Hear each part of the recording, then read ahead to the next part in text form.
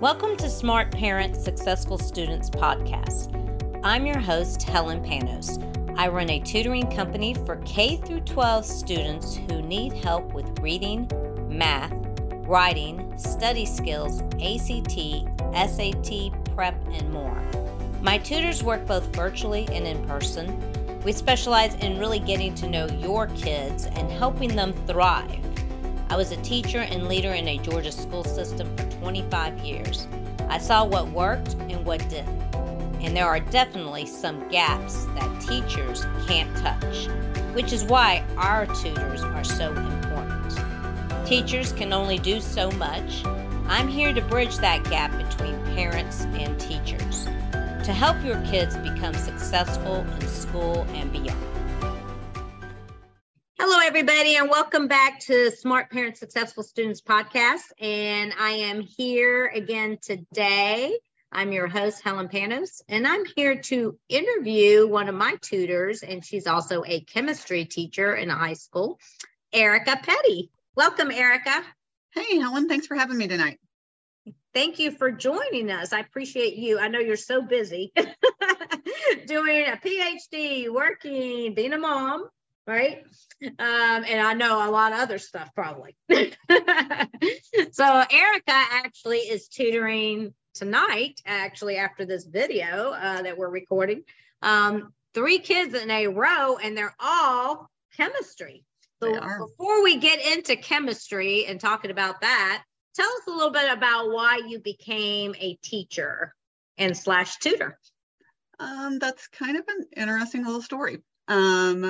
When I got my undergraduate degree, my degree is a pure science degree, so a biology and chemistry degree, and got in, I TA'd in college. I was a TA in the chem lab starting my sophomore year. That covered a lot of bills at one point, in the lab and doing that type of stuff. Thought I was going into pharmacology and drug design and cancer research, and got into a lab and started doing that for that round of a doctorate, thinking I was going down that path. And absolutely positively hated it. Realized what I loved about science was the explaining it to people and seeing someone else get it, so to speak. And so I happened to, at the time, move to the Atlanta area, changed my position, and all of that stuff, and wound up applying for my master's at Georgia State when they still did an MED with initial certification. And when I called home at that point and said, hey, this is what I think I'm gonna do, a lot of my family was like, what took you so long? So here I was, a career changer before I'd ever really gotten my first job. So I started, by the time I finished that and got in the classroom, I was still in my mid-20s, so still young enough that, it's not gonna be a crazy amount of time before I wind up at my doctorate, or at retirement age. I can still do my 30 and still have something else down the line at that point. So because my degree is in biology and chemistry, it kind of led to tutoring naturally, because everybody's like, either, why do you teach that? Or, I hated that when I was little, when I was in school, but can you help my kid? That I can, and so it kind of came naturally. And it's also one of those things that in the Atlanta metro, especially as a teacher, it's a good side income, that turns into it. Not that it's all about the money, but definitely doesn't hurt. No, it sure doesn't. That's right. So share some of your strengths as a teacher, tutor, and what those have revealed when it comes to helping kids, especially in science, and especially in this day post-COVID time. Well, I think one of the things that has come out of having to teach hybrid, having to teach virtually for a while, is I had to come up with other ways to explain things. I couldn't just use my standard algorithm all the time, because a lot of things in chemistry, a lot of things in physics are very, they are math-based lab sciences. And so I couldn't just put the equation up and say, let's solve it, because I was experiencing kids that couldn't remember how to rearrange an equation just because they may have taken Algebra 1 totally virtually, which means some of those fundamentals maybe weren't strong enough for middle school. So when they were taking Algebra 1 as an 8th grader or as a freshman, it didn't all totally click the way it should have. So coming up with multiple modalities of how to represent something, multiple modalities of how to explain something has been crucial, I think, for all educators, not just, those of us in science, but I think for all of us as we have tried to find ways to help kids navigate in this new situation when some crucial skills were probably messed up. Yep. Starting to see some gaps, right? Starting to see some gaps, but also starting to see the impact of grades were kind of given and not necessarily earned. And now that we have kids who, the pedals to the metal, they've got to earn this grade, they're struggling because they don't know how to ask for help. They don't know how to take I didn't do good on this practice, or I didn't do good on this quiz, but how can I fix it better for the summative assessment, for that test, so that I truly do understand it. And so sometimes teaching those perseverance skills and those push through and all of that has been really important as well. Do you think, are they embarrassed to ask for help, or do you think it's just, I don't know? I think a lot of kids are embarrassed to ask for help, not because they're afraid of their teacher. I think for some of them, they're afraid of their peers. They're afraid of being the one who doesn't, quote unquote, get it, when in reality, probably 50% of the room doesn't get it either. Someone just needs to ask the question, or someone just needs to go, hey, can you slow down and go back over where you got all these again? I understand the math steps at the end, but I don't understand where these numbers came from. Like we were talking about stoichiometry the other day, which is chemistry's fancy way of saying converting from one thing to another. And so it's just unit conversions, which they've done since they were little, thinking about inches to feet or ounces to pounds. But once we start tying something new into it, they're like, well, it's totally different. I'm like, no, it's not. How do you go from one thing to another? Oh, I'm like, follow a roadmap, come up with a plan. And even those self-talk skills of, well, I know I need this, I need to go to here, I need to do this, I need to do that. I have kids that can do the math just fine, but they can't come up with the plan or even the questions to ask themselves as they are working through it to make sure that they've done the right steps. So those self-talk, self-checking, think aloud type things that we do as a teacher are the things that I'm really trying to teach my kids. That you need to be able to have this exact same conversation with yourself. Do you think some of that is, I guess I would almost, sounds like critical thinking is lacking a little bit, possibly? Critical thinking, sometimes thinking in general, because, and I don't say that to be sarcastic or trite, but I say that because they've gotten very used to having a device in their hands. They've gotten very used to being able to Google for information, but they don't understand how to vet that information or to understand how someone else did the process to be able to say, oh, wait, they solved it wrong. Or if I do the same thing, am I getting the same answer? And if I'm not, do I know where I made my mistake? And so those vetting and critical thinking skills are something that we've got to teach even more as teachers, refine as tutors, that to some degree work a little, go hand in hand with their executive functioning skills and knowing how to plan a study schedule, knowing how to put all those pieces together to become an effective student. Because at some point, they're finally in a class, like let's just say chemistry, for example, because that's my day job. Most kids, a lot of kids take chemistry as sophomore year, chemistry, sophomore year, geometry or algebra 2, sophomore year, world history in some format, AP, on-level honors, whatever, 10th grade English, where you're prepping them more to get ready to write a college essay and things like that as they build up those structures. It's the first year that all 4 core academics don't fit the traditional spiral where these kids have been able to memorize. And the fact that they are actually having to do and apply instead of just memorize kicks a lot of sophomores in their butt. Add in a mid/post-pandemic society, depending on what day it is and what news report you read. They're struggling even more right now. Interesting. You should bring up executive functioning. I was about to say something about it sounds like executive functioning a little bit when you were talking about they can't get a plan or they can't do see the steps. That almost sounds like executive functioning. It is to a point, but it's also one of those, it goes back to, it's the first time we're asking them to do multiple steps to be able to justify their thinking. Whereas when they think of all the science courses they've taken up until that point, a lot of it's memorization, and now it's the application, and they can't, it's going from the concrete to the abstract, but it's also going from the regurgitation to the, now I've got to show you that I can do something with it. And they struggle. A special message from Dynamis Learning Academy. Did you know that writing is a huge component of science, history, language arts, and so many other subjects in school?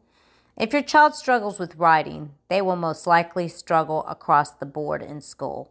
It doesn't have to be this way. Writing can be taught, and almost all kids need a refresher. At Dynamis Learning Academy, we have a 3-day online creative writing workshop that is fun and exciting for kids, but also gives them the strategies they need to improve their writing everywhere across the board, and especially in school. They even leave the class with a completed writing product. To learn more, reach out to us at 770-282-9931. Thank you. I know we've talked about some weaknesses already. Are there any others that you're seeing, maybe general, that you're hearing from other teachers, and it's not just chemistry, that most kids are having post-pandemic, possibly, that y'all have noticed as teachers? I think there's a couple. I mean, one is the lack of math critical thinking skills, like being able to understand, this is the type of equation I need to use, this is the process I need to solve, this is all the information I have, this is where I need to go, to be able to set up that plan and make a decision of, is this the right one, and to feel confident in that decision. Because our physics teachers are seeing the same thing, where those kids that are taking physics this year were freshmen in the pandemic, and they are seriously struggling compared to my sophomores that had Algebra 1. Some of them may have been a little bit virtual last year, but for the majority, we're in the classroom compared to fully being online, to where certain concepts maybe just weren't taught at that point. I think a second one is, and it doesn't matter the subject, but knowing how to advocate for themselves. Kids right now are really struggling with that, knowing how to advocate for themselves so that they know that they're willing to ask for help. And I tell kids all the time, I get it that I am a loud person by nature. I get it that I have RBV to go with my RBF, and so my voice sounds very critical when I'm not, it's just how life projects it. And they're like, but you sound angry when we don't get it. No, I'm not angry. This is just what comes out of my mouth, And so I think a lot of times they're so caught in the, well, you don't like me because of how you're speaking. And I'm like, no, that's not it at all, or I'll get the, well, I'm scared because you sound angry. No, I'm just loud. I'm just loud. I'm so not angry. Almost like an emotional, almost a bit of an emotion, and that's almost where and that's almost where we've seen a rise in the last few years of kids being diagnosed with anxiety, being diagnosed with depression. Did the pandemic help hurt that to a point and increase that because kids were isolated to a device and that was their means of communication? Yeah, probably so. But because a lot of these kids don't know how to advocate that they do need help, even sometimes with a peer, they don't want to be seen as less than and not getting it. So instead of asking, they sit there and struggle. And what I've heard recently is, even when they're asking their peers are not being so kind as to help them. So some of them are not. I mean, thankfully, a lot of the kids that I work with are willing to, they've got good peer groups. And so someone is willing to talk through somebody else. No, this is what I did. This is how you do it. And sometimes having that explained in 15-year-old speak works a lot better than if I try again sometimes. And I'm like, try with a peer, the whole idea of 3 before me. And that helps with the older kids. I think the other thing that I see a lot, not just in chemistry, but across the board, is as we have kids get older, we have parents try to step back. My kids should be able to handle this because they're 15, because they're 16. Well, A, they still don't have a prefrontal cortex fully developed. So let's admit that they're not. But 2, if you have helicoptered them up until high school and you've fought all their battles for them, they don't know how. So as a parent, I've got my own child, I have to let her fight her own battles. Will I get in there if I need to? If she's not getting a response with a teacher at some point, sure. If it's not getting done, but I've got to teach her, this is how you write a proper email. This is how you ask for what you need, be it in tutorial or, hey, I've turned this in. It was a month ago. You still haven't graded it. When can I expect feedback so I know how to do better the next time? And I've got parents that have gone from helicoptering to totally hands off. And then they're like, but why is my kid struggling? Because you fought all the battles for them. You haven't given them the skills of how to advocate for themselves, of what it means to study. And there's a difference between homework and studying. And we could do that on a totally separate podcast because I've got a whole and it's funny you should that. Bring that up because we are going to have a webinar on that. I might have to bring you on for that, Erica. And there's a huge difference in those things. But when you have kids that up until this one class, whether it's chemistry, whether it's algebra 2, whether it's whatever, they've always been able to get it and haven't had to work hard for it. They don't understand the need or how to deal with the productive struggle that comes with it as well. And,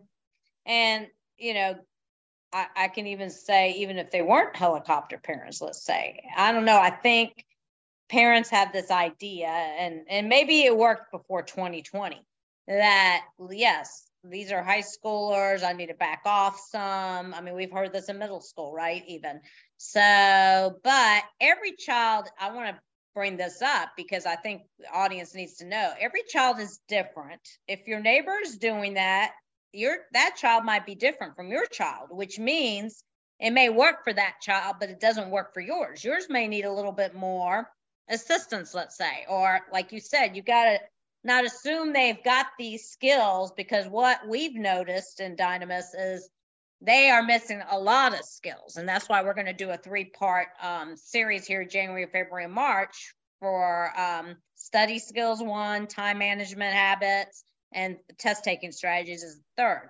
Because it seems like, well, that's what all my tutors are saying, is there's some skills seriously missing here. And if I'm thinking back to when I was a child, I'm trying to remember, did anybody really teach me how to study? I don't know. I think maybe my parent or my uncle would do things kind of like a tutor would, let's say, and show me some strategies, or I'd go and ask or sit and review with you or I would whatever. ask a lot of questions when I was in school.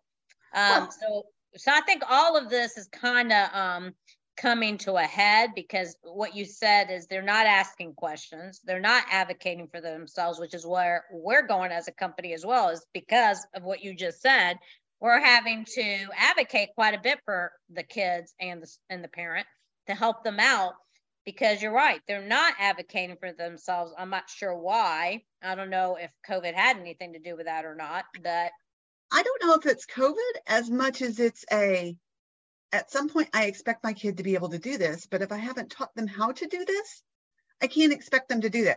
I can't expect my daughter to know how to do her laundry if I haven't shown her, this is how much detergent you use. This is the cycle you put it on. This is what you do. And I laugh about that comment, by the way, in the example, because my mom would never show me how to cook. She'd like, okay, come over here and I'll show you how to cook. But then she would never do it, Erica. But it's one of those things, if I want my child to be well-rounded, I've got to even show them how to do these simple things. I think the other thing that makes a difference is with younger kids, we consistently say, hey, they need a routine. They need a routine for bedtime, for bath time, to know what to do in terms of brushing their teeth or, getting ready of a morning or whatever. But then we overload our older kids in all these activities, expect them to be in all the clubs, all the sports and all this stuff. And we don't let them have that same routine when it comes to having time to, one, decompress and be a kid, but also have that time to sit there and do their homework, ask for help, have the time to just do that.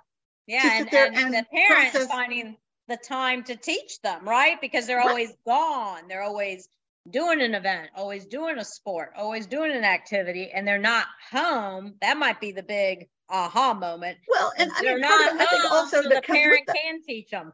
right. Well, but part of that also becomes just the routine of healthy habits: sleep, nutrition, water, exercise. And if you've got your kids so overloaded that they're not getting those things done and they're barely having time for homework in fifth, sixth, seventh, eighth, ninth grade, when things start getting hard, you're going to have your kid burnt out before they get to college. And they're or what, and I say college, but whatever they choose to do post-secondarily, because trade schools are still a good option, let's be honest, and finding something that works. And that's the other piece I think that has to go with it is not every kid is meant to go to a 4-year school. Not every kid is meant to go do these things. And if we are, and that's okay, because I need somebody who can be a plumber. I need somebody who can be a mechanic. I need somebody who can be an electrician, because that's none of those are skills that I need to YouTube to figure out how to do, because I'm going to hurt myself or break something. Let's be honest. And so at some point, acknowledge what your kid is capable of doing, and don't worry about what the person next door is doing. Do what's best for your kid. If what's best for your kid, because you don't have the time or you never took the course, is to hire you and a tutor that they can do those things, do what's best for your kid. But don't worry about what the person next door is doing, or the person down the street, or what everybody says they need an A in this course. Right. I agree. No, they don't. And here's 2 teachers on here, parents, that are saying your child doesn't have to go to college if that's not the path for them. I don't care what the school systems might be saying to you. And there's just a lot of, I could go a whole thing about sports. That's a whole other show how for many, us, Helen. That's a whole other show. Yeah, that's a whole other subject, because I would love to put a parent on that has their child involved in 2 and 3 sports at the same time. And they're expecting them to also do well on these AP courses, let's say, or something like that. And we got to realize the sports that I was doing way back in the day were a small period of time. I did softball, and I was a pitcher, and I was a great pitcher. I have trophies for it, but I did it from, I believe we started maybe mid-April practicing. Games started maybe later in May. We were done by July. It didn't go on and on and on into the school years, right? Well, which now intervenes with them learning. That one thing, that's the one thing they do. They're not on the travel ball team. They're not on the competitive gymnastics team. They're not doing all these things at once, because at some point, if their first primary job, besides just being a good kid and responsible citizen, is whatever their schooling is. All these other things are beneficial, but it's not going to be the thing for the majority of children that is going to get them into a post-secondary situation. It's not going to be the thing that turns into a career for them. So let's help them figure out what their interests are and get them to that point where they can at some point. Well, let's wrap up with this. What is one strategy or solution you can share today that with parents that may help their child be successful? Maybe it's something you've used in a tutoring session that you noticed, and you could talk about chemistry if you want. Is there any quick story you want to share that you use? I don't know if it's a story as much as it's a just general life strategy. I spend a lot of times teaching kids how to backwards plan. How do you plan your evening so that you're getting stuff done? Because for most kids, if they're truly using the time given in class, and assuming their teacher isn't assigning, you have an essay today, here I've assigned an essay, I want your first draft tomorrow, and it's 5 pages, or things are properly scaffolded, or it's not, here's this section in math, you need to do these 40 problems, but pick 5 or 10 of this concept and show me that you can do it. Backwards planning. Okay, go back and do for 15 to 20 minutes for each subject, the actual homework. What is due the next day? Then take a break, go have dinner, go walk the dog, go make a TikTok, play a game with a friend, go play a video game for 20 or 30 minutes, do your family time, do your chores, then come back and do it again a second time through. But this time, go back and study, do the extra practice. When I've set kids up on that schedule, it makes a huge difference, because then they're learning, okay, I may not have homework in this subject every night, so then I can slide a little bit of studying up into a homework category, because I don't have anything for PE, obviously, or I don't have anything for an acting class, but I do need extra time to work on my essay in lit, and just building that schedule makes a huge difference. Because most of us who are over, adults live and die by a calendar. You would not want to see mine right now with the amount of different balls I have up in the air, between my tutoring schedule, my teaching schedule, my child's schedule, my doctoral program schedule. Everything is color coded. I don't want to say every waking moment, but a decent portion of my day is blocked off with different things. But I'm teaching my own kid to do the same thing. And I think teaching your kids, even just that, for some kids, that helps with part of the executive function. That helps with part of the anxiety, because they know what they need to be doing next. Just like we had a schedule when they were little of, okay, well, after dinner, we go to we go take a bath, we go brush our teeth, we go potty, we read a book. We do these things before we go to bed, and we do it in reverse when we get up in the morning to get ready to get out the door. Why aren't we teaching our teens how to do that, or our upper elementary and middle schoolers? Because having that schedule, will then makes help a big difference, whatever right? they choose to do post-secondarily. It's so funny you bring that up, because I was just on recording a summit yesterday, an interview for a summit out of California. And she asked me about how do you motivate kids to do this work? And I said, it's called habits. And they've got to get into a structured routine or. Exactly. I mean, I had a structured routine. I was on drill team in high school and I was involved with my church stuff, but I still had and what kids will not do is, I'm glad you brought up the word study. They will not plan study time. I guess they feel like, oh, that only needs to happen the day before a test. I worked for hours doing my math problems, hours. Right. Every day. Well, and it's one of those things, and like you and I both said, that's something that we can bring back for a longer conversation or a multi-part thing later. But when they haven't had to, because it's been easy, they don't know how to. So sometimes bringing somebody else in who can show them what the difference is, or at least having that conversation of, no, you've got to have this routine to get stuff done, but then this routine to make sure you've really got it. And those are two different routines, two different mental processes that happen with that. And we've got to be having that conversation with our kids. And we've got to start that conversation early. And it might not be a bad idea to role model that, parents, because if you're doing it and you block out some time and maybe you're doing some work or something else or reading a book, whatever you want to do, then they know that's their time as well. Maybe it's a whole family thing until everybody is in a routine. But I know a book that's really good. I think his name is James Cleary, is Atomic Habits. Atomic Habits. Yep. So that's something, parents, if you guys are not familiar with what to do, read that book. Or contact us here and we will get, like Erica was saying, sometimes it takes somebody else, and we've been hired many times to do different things. And it may be that it takes us over an 8-week period to come in and set them on the right path for you, so that then there's somebody they're accountable to other than you as a parent, and they will follow through. I mean, it normally works. So, well, I just wanted to thank you, Erica, for coming on today and being on our show and sharing all your nuggets here on how to get kids, especially high schoolers, to get on some kind of structure and be much more successful, because this is really, folks, in the end, isn't this what we all do as adults? I mean, Erica just pointed out, she's got a PhD she's doing, she's teaching, she's got a child, she's got other stuff, and she can manage her time. People look at my schedule and they're like, how do you do all these things? I follow a calendar and I have everything blocked in, including my workouts. Right. Those go in first, actually.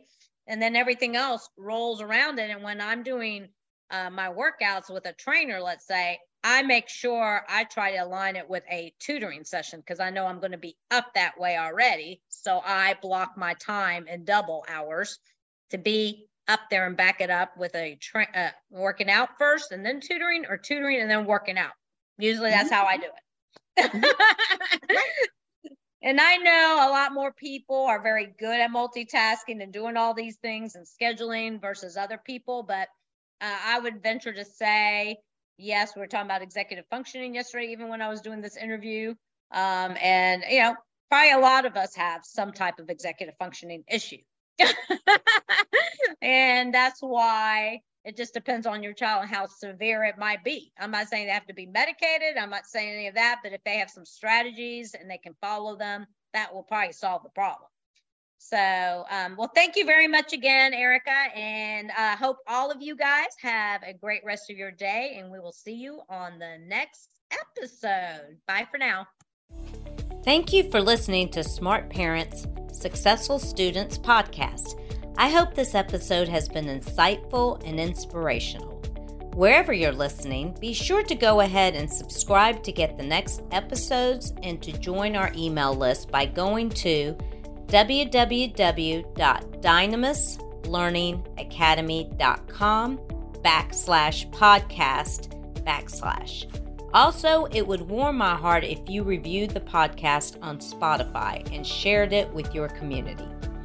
And remember, I believe that every child would benefit from getting extra support outside the classroom, whether they are struggling or are part of an advanced or gifted program, because teachers just can't do it all. Please connect with me about our K-12 tutoring, SAT or ACT prep classes, and writing workshops to help your child excel in school.